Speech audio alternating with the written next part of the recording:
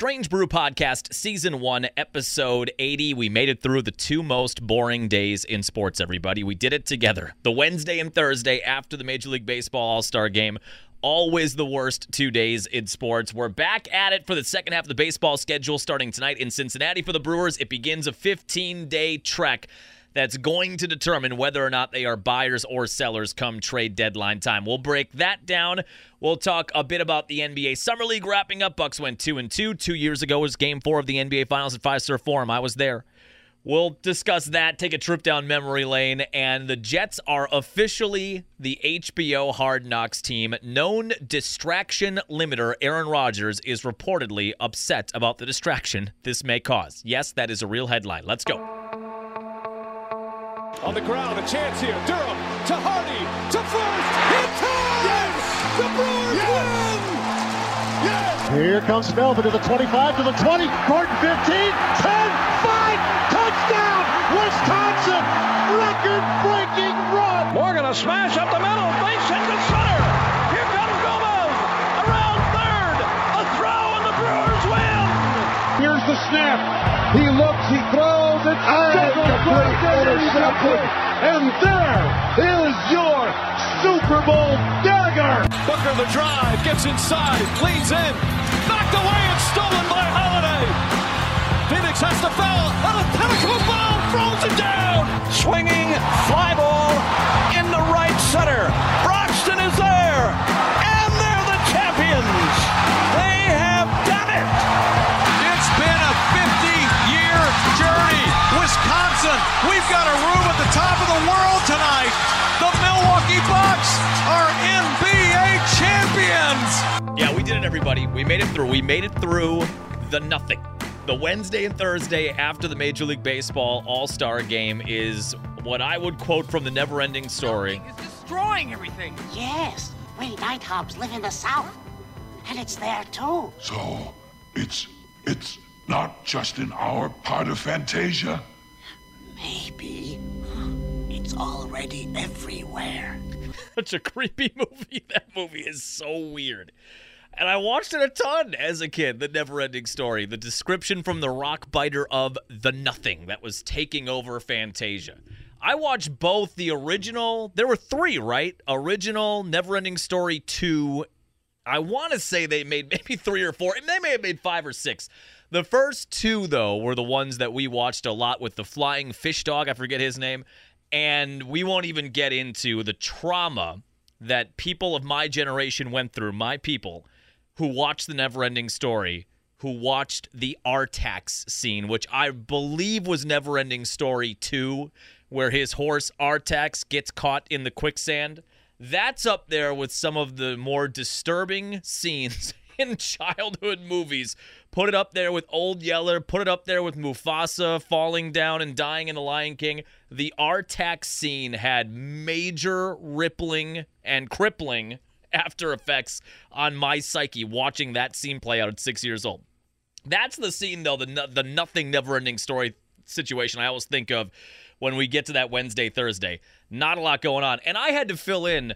I was doing, in our building, we have 4 radio stations. I do the morning show on B93, the country station. There's a rock station, The Buzz, a hot AC station, The Point, and then the heritage station in our building, the one that's been around since the 1920s, is the AM. Now it has an FM translator, 1330 WHBL. The guy who does their sports every morning that they air as a part of their top of the hour and 8:30, 7:30, 8:30, 6:30, whatever, they're half past the hour news.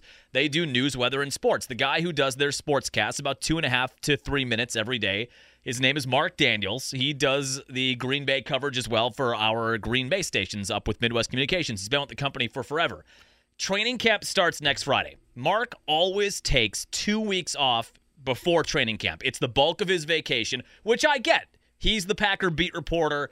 He is with the team basically 24/7, 365 when the season starts.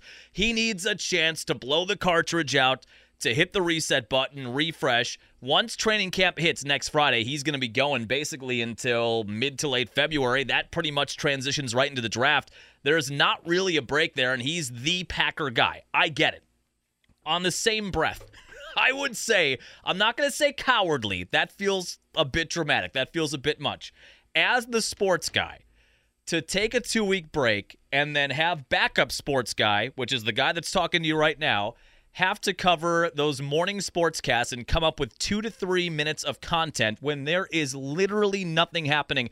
That Thursday morning sportscast, I don't even know how I got 2 minutes and 15 seconds out of it. There was no Brewer game to recap. The second half of the baseball schedule wasn't starting. There was no summer league game. The one thing that I had that I could have put in that was also local was the Sheboygan A's result. They were supposed to play on Wednesday, and they got rained out. We haven't had rain in 2 months.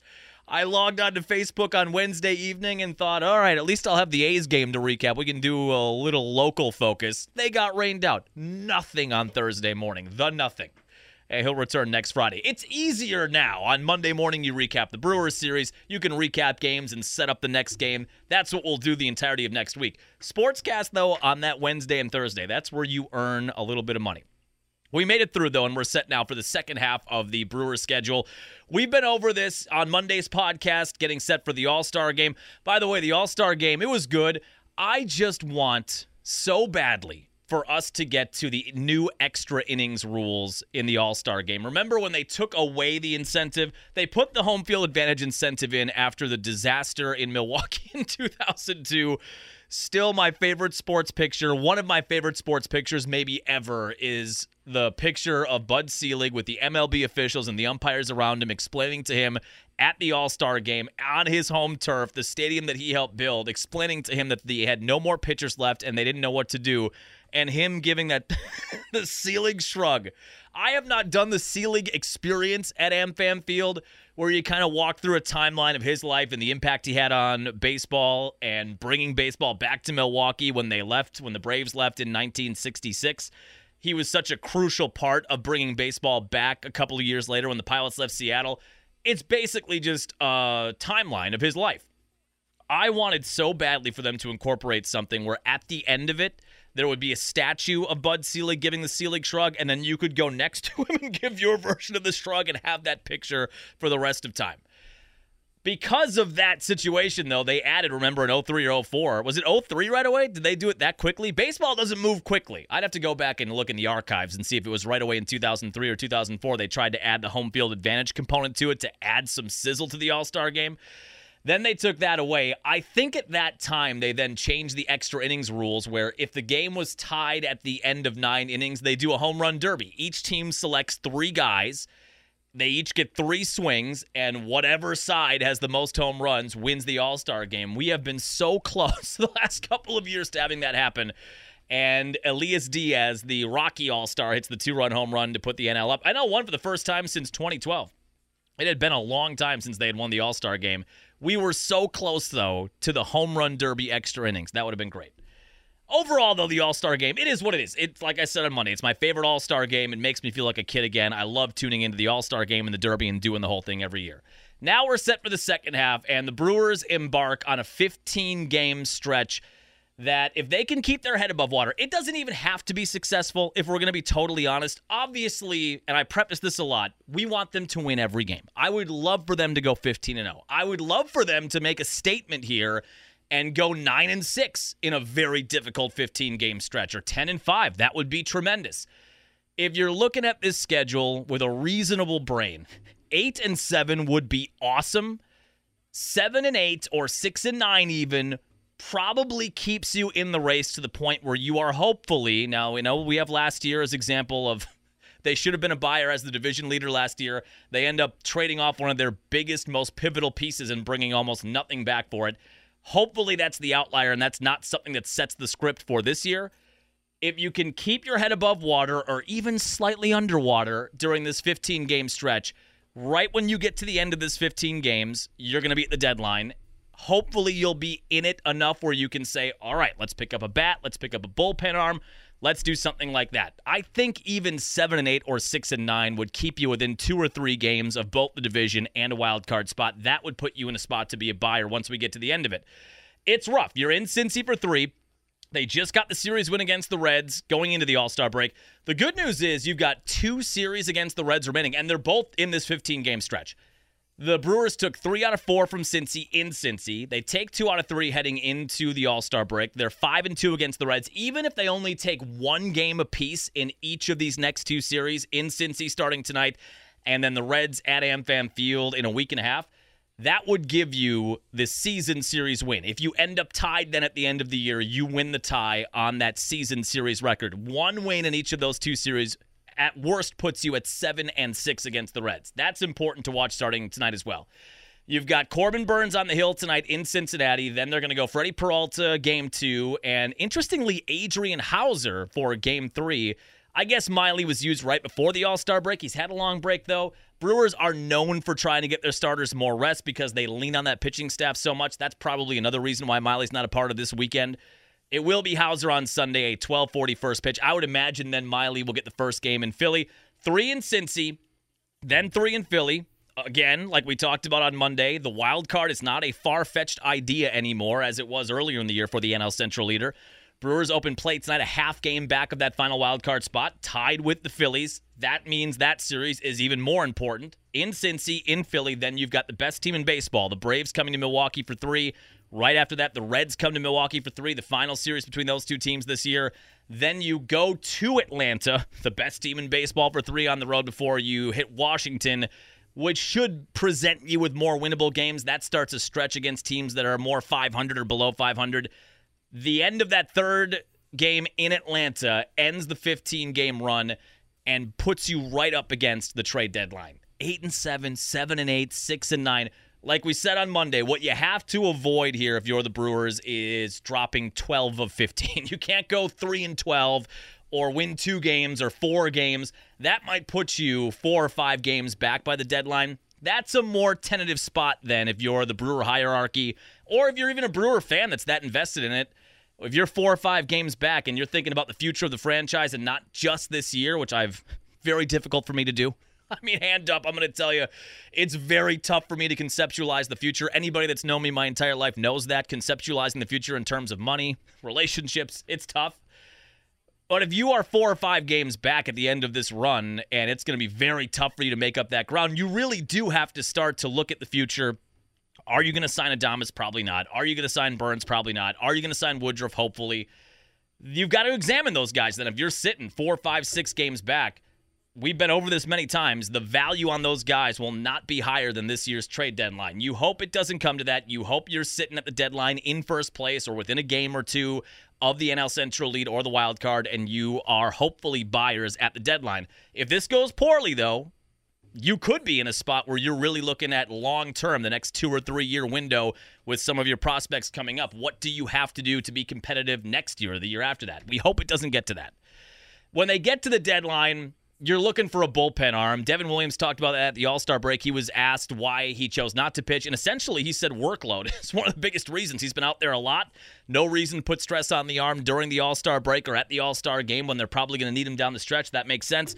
They've played so many close games. The offense has not facilitated too many blowouts. When they win, they are close games. They've been using Peguero and Milner and Yoel Payamps and Williams basically every other day. For that reason, if they get to the deadline in striking distance, you want them to pick up an arm or 2. I did have a texter on the B93 morning show this morning bring up Aaron Ashby's name.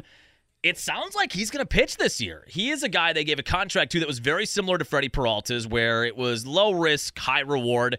You give a young guy that you have faith in a 4 or 5 year deal for about 18 to 20 mil. It buys them out of their arbitration years, maybe buys a year or 2 beyond that, and if things go the way you think they will, you've got a relatively cheap young arm for what they're producing. On their side of it, they're getting a lot more guaranteed money than they would if they were just going through the arbitration process and going with the guaranteed contracts in years 1, 2, 3, and 4.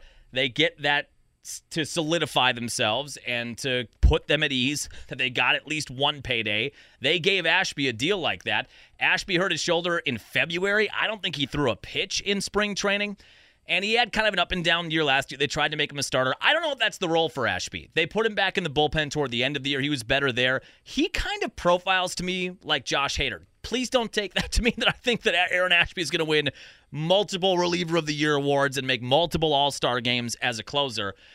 I just mean Hader was the same way. Hader was a 2 or 3 pitch guy coming up in the Brewer system. He was a starter. Hader was a starter coming up in the Brewer system.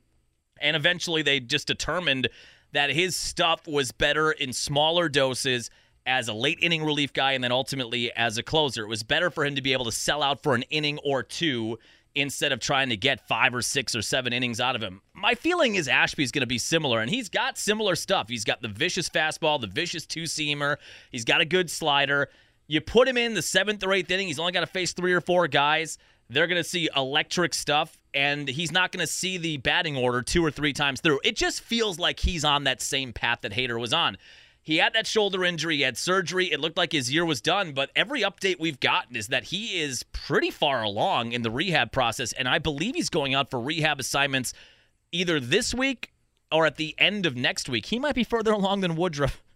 We're looking at Woodruff now. I would say mid-August. He still has not gone on a rehab assignment. The bullpen sessions reportedly have gone well. My guess is he'll start a rehab at some point next week, hopefully, but he's going to have to make 3 rehab starts at the minor league level, and then he's going to be on a pitch count. You're not going to get full-on Woodruff until mid to late August at this point. It does look like, though, Ashby is ahead of schedule. That could be an arm that you can add to the bullpen that you are pretty comfortable with if you're the Brewer hierarchy to give you some innings and maybe some high-leverage innings. The other guy, too, is Abner Uribe. We talked about him on Monday.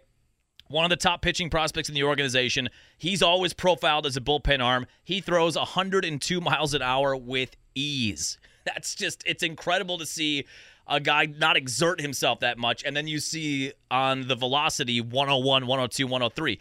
The thinking within the organization probably is that if you get Ashby back in August and you've got Uribe now, they can supplement some of these high-leverage innings. How comfortable you would be late September or in the playoffs, in a wild card series, in the NLDS, how comfortable you would be with Ashby coming off of injury or a young, inexperienced pitcher like Uribe pitching in close games in the 7th or 8th inning, I don't know.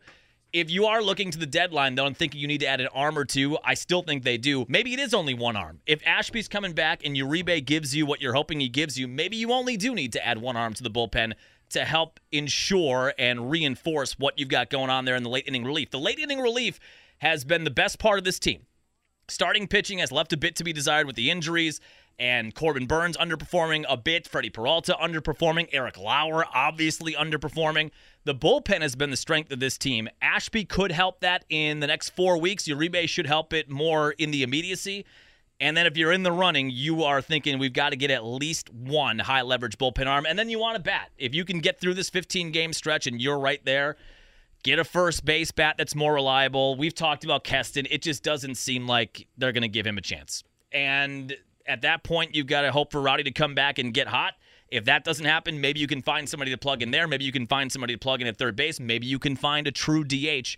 As much as Jesse Winker seems to be loved by this team, if he doesn't get it going right out of the gate starting this weekend in Cincy or the early part of next week, I just don't know how long you can keep a guy on that people like because he's a good guy when he's batting .202 and has an OPS under 600 as the DH. You need some kind of production there.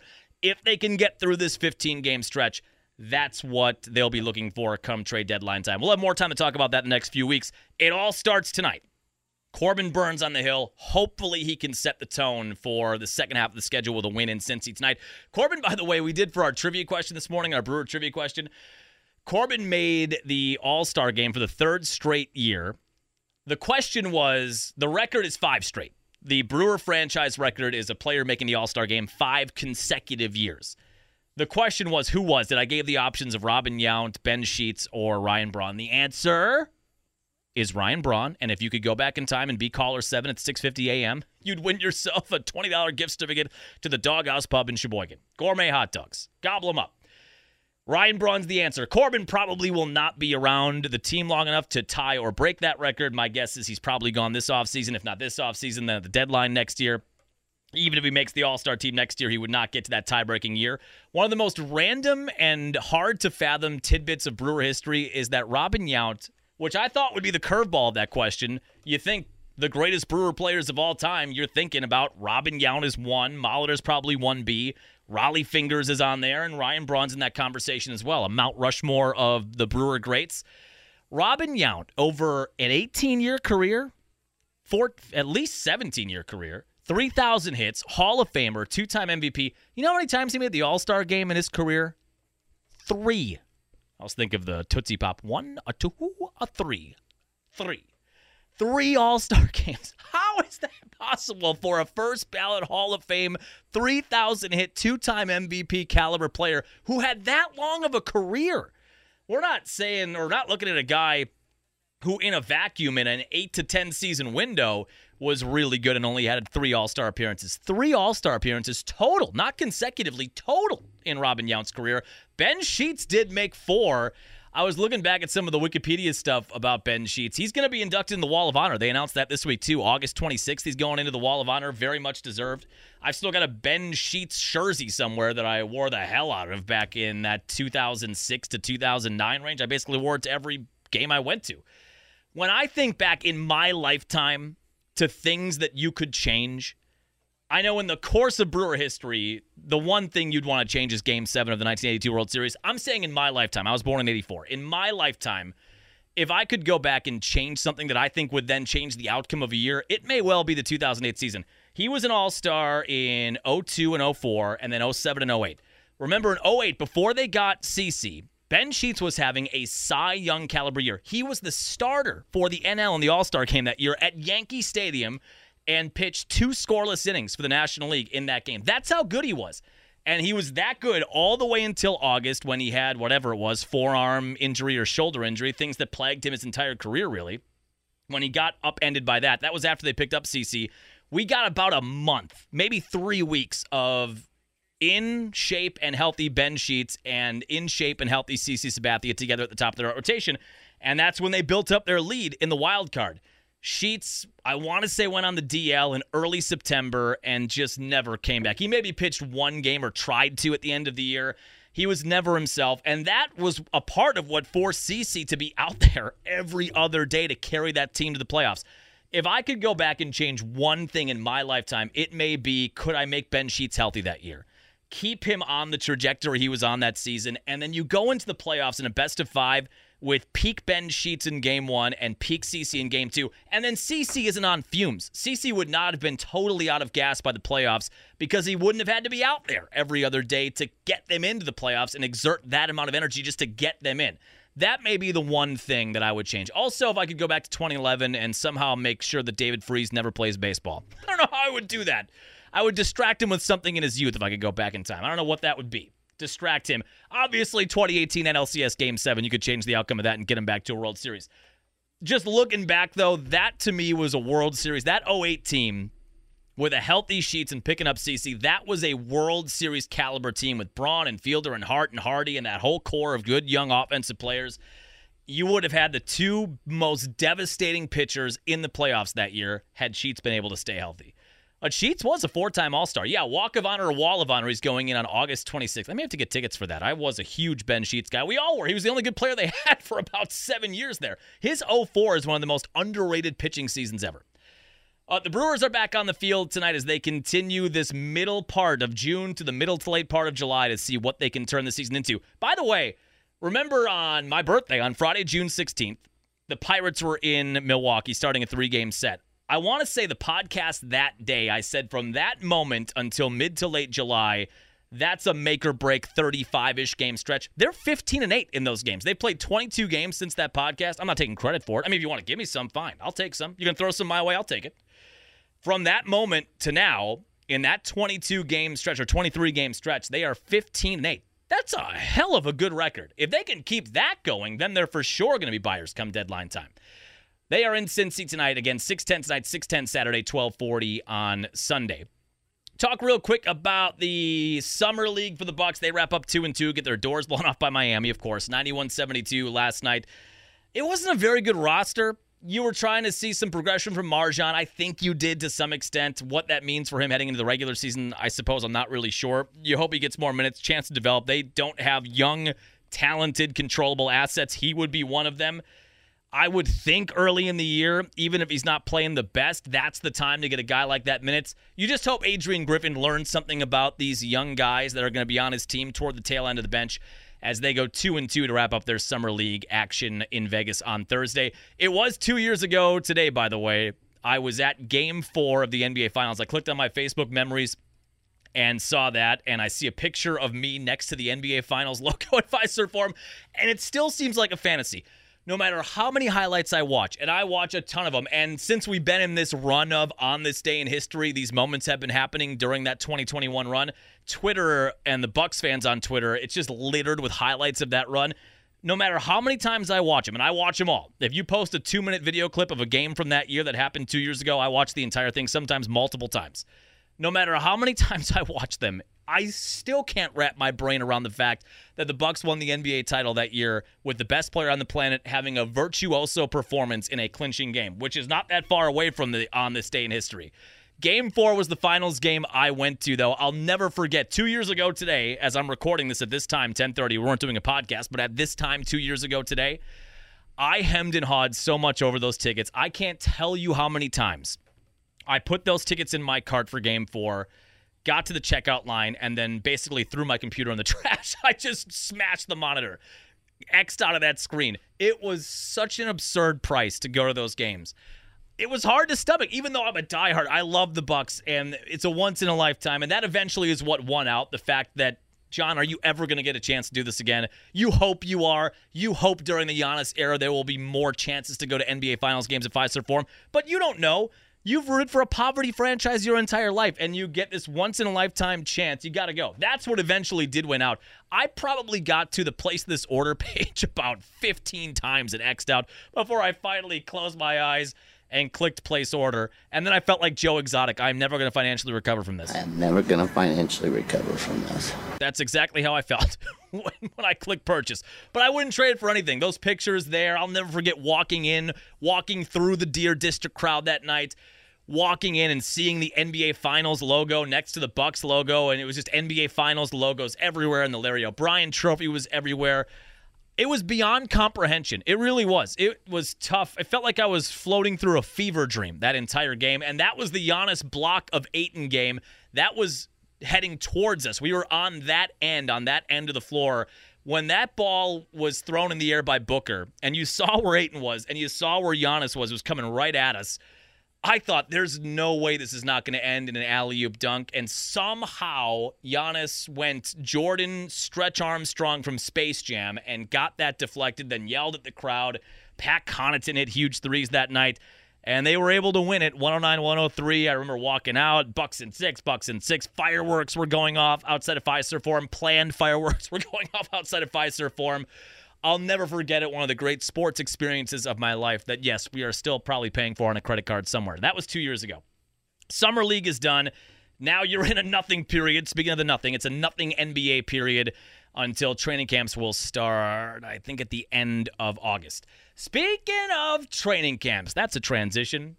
We have confirmation that the Jets are going to be the Hard Knocks team. We talked about that a week or two ago.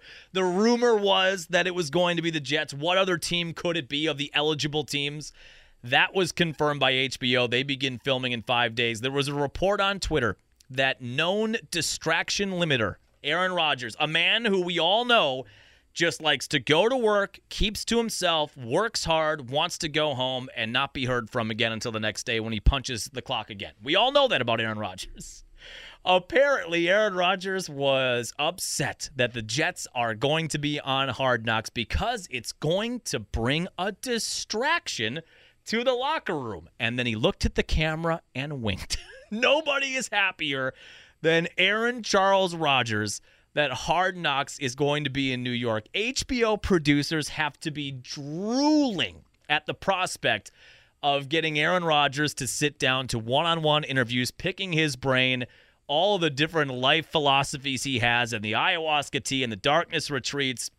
He thinks he's a modern-day Socrates with the way he talks. I cannot wait for these guys to sit down and just have Aaron Rodgers unfiltered and then see what they can put together for the actual show. The only problem they may run into is that he's going to give them so much content. HBO doesn't have the parameters of regular TV where you have to be 23 minutes and a hard out or whatever the episode is.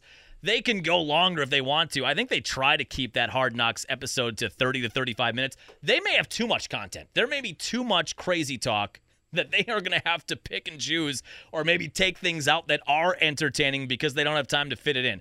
Nobody is happier than Aaron Rodgers that they are going to get a sounding post for the entirety of that episode. or the entirety of that run of this season of that series. And I have not watched a full Hard Knocks season since the Jets season, since Rex Ryan, a little bit of the Coach Mack one when they were with Dallas. This is going to be one that everybody's going to sit down and watch. And Packer fans can say, we talked about it on the air, and I've seen so many social media posts about it on different Packers sites that the Jets are going to be the Hard Knocks team. People just posting links to it. Of course, in the comment sections, you get Packer fans, why are you even talking about him anymore? He's not our quarterback. He's the New York Jets quarterback. Talk about the Packers quarterback. And I got some of that when we brought it up on Wednesday, too, on the air, that they were going to be the Hard Knocks team. I got that on the text line. Who cares, John? Who cares about Aaron Rodgers anymore? He's not our quarterback anymore. Let me tell you something, friends. As somebody who runs a social media site dedicated to the Packers through Midwest Communications, I've seen the numbers. You post about Aaron Rodgers, people can hop in the comment section all they want and say they don't care about it and he's not our quarterback anymore, and why are you posting about the Jets quarterback and all that other crap people want to say in comment sections and act like tough guys. He generates clicks. An Aaron Rodgers post versus a Jordan Love post or something about somebody else for the Packers gets 5 times the clicks. At least 5 times the clicks. You may think the interest is not there, or you want to hope the interest is not there, but it is there. The ratings for that show are going to be huge. I would be very intrigued to see the ratings or downloads in the Wisconsin area for this upcoming series, for this season of Hard Knocks. Hard Knocks generally starts at the second week of August 9th or 10th. They haven't given a firm date on that yet. They begin filming next week. I did have a texter. It was interesting. A texter when we talked about this on Wednesday that said, here, I actually have it. I wrote it down. Had a texter on the B93 morning show. Oh, he asked if Aaron Rodgers leans into his crazy now. Is he just playing a character of himself? I think what that texter is saying is Aaron likes that attention so much. Does he purposefully say crazy things? Or maybe he partially believes some of it, but then makes it a bigger deal because he knows it's going to garner a reaction? I thought it was a good question. I don't know what's going on in that noggin. I don't know what's going on in Aaron Rodgers' brain. I do still feel like he thinks he's the smartest guy in the room on most subjects, and maybe he is well-read on certain things and certain life philosophies, and I know he likes to think he has a very worldly perspective. He could be well-read. I don't know. None of us really know what he's doing behind the scenes. I would say 60% of his brain or 65% of his brain thinks he's the smartest man in the room on most subjects. 20% of his brain at least is committed to conspiracy theories and Reddit threads, which I can't throw too many stones, so I sort of fit in that same boat. I don't know that I believe them, but I find them entertaining. And then 15% of him at least, or 20%, probably does enjoy when he says something that's a little bit, as Kramer would say, out there. He does enjoy the reactions and the conversation that starts on Twitter and Facebook and podcasters, and everybody's talking about him. There is a part of his brain that probably does lean into it a little bit because he enjoys the reaction that it gets. It was an interesting question. We're going to find out more about it when Hard Knocks starts. I will be locked and loaded watching live, whatever day it is. It's generally a Sunday night show. I would guess this is going to premiere on Sunday night, August 13th, but we will wait for the official word on that. That was a big nugget that came out this week. Luckily, it did come out during one of the nothing days. It at least gave you something that you could deal with. But if I had to break down the Rodgers brain percentages, I think I'd have it somewhere in that range. And then finally today, Northwestern. I'm not going to touch a ton on this. I've not read every article about it. Who had Northwestern as the next major college program with controversy and unsavory things happening behind the scenes? You think of Northwestern, the prestige of that university, how academically focused it is. If you would have asked me before 3 weeks ago what the biggest controversy they could be involved in, I don't know, overdue library books, or maybe they torrented the next season of Mandalorian before it was officially released and Disney was upset about it, something like that, something very nerdy. For the things that are being reported, there was the hazing report. The student newspaper reported on a hazing incident from an anonymous Northwestern player. If everything that this anonymous player is saying is to be believed, weird stuff, really weird and aggressive stuff. That came out. Northwestern instantly suspended Pat Fitzgerald, the head coach, for 2 weeks. As more stuff came out and then more attention was drawn to it because of all the posts on social medias and TikTok and Twitter, as that started to gain steam, it looks like the administration felt like we've got to do something more than a 2-week suspension, and they fired him. Pat Fitzgerald said before the 2-week suspension that he had no idea this hazing was going on. I'm not going to claim anything with 100% certainty. I find it impossible to believe that a Division I football coach does not know every single thing that is happening in his program. I find that very hard to believe. I cover D2 teams and D3 teams, and those head coaches know everybody's name. They know where everybody is. Everybody's accounted for every minute of every day. It is that intense in college athletics, even at the D2 or D3 or NAIA level. That's how big it is. Division I, there's, to me, if I'm just throwing it out there, there's no chance he didn't know some of this was happening. That was his assertion, though, that he had no clue it was happening. He claimed the ignorance is bliss. He claimed ignorance. That got him the 2 weeks. As more of this came out, he gets fired. That is a shock. Pat Fitzgerald is their guy. He's the native son. He was a part of that Rose Bowl team in the mid-'90s, one of the best linebackers in college football at that time. He became the head coach after spending some time in other programs and then as an assistant on a couple of different levels, gets the head coaching job in 2006, and he's done the best with that program when you consider the facilities. They're upgrading Ryan Field now. It's one of the worst stadiums in D1 college football. It's definitely the worst in the Big Ten. With what he has resource-wise and how hard it is to meet the academic bar at Northwestern, he's gotten a lot out of that program. 110 and 101 his career record. He's won 2 Big Ten West titles. He was in that Big Ten title then game, of course, in 2018 and 2020. He's their native son. And he was a guy, you think back to when the Packers hired Matt LaFleur, there were rumors that Pat Fitzgerald, I don't know if there were interviews there that actually happened. There were pretty big rumors that Fitzgerald was being considered as a potential coaching candidate to take over Mike McCarthy. Pat Fitzgerald has been connected to the Packers in a lot of different ways over the years. That's how revered and respected his name is. For them to fire him, something obviously was going on there, and then as more information came out, they just couldn't sit on the 2-week suspension. He has lawyered up. Litigation is definitely coming. Then this morning or late last night, the baseball coach was fired at Northwestern for having unsavory things happening behind the scenes or something going on there. Northwestern? I can't believe that. I can't believe that they're this source of controversy with not just the football program, but now the baseball program. You wonder if it's endemic throughout the entire thing. Crazy. I would never have bet. You think of the different universities that have scandals, Miami of Florida and the SMU scandal back in the day, major programs in the SEC. I would never have guessed Northwestern. Crazy week at that campus. That'll do it for us here on your Friday. We'll get back to after it on Monday, talk about the recap of the Brewers Red series. Hopefully you get a series win there. That would be such an important first step to the second half. We'll be talking about that on Monday. Have a happy, safe weekend. We'll chat with you then.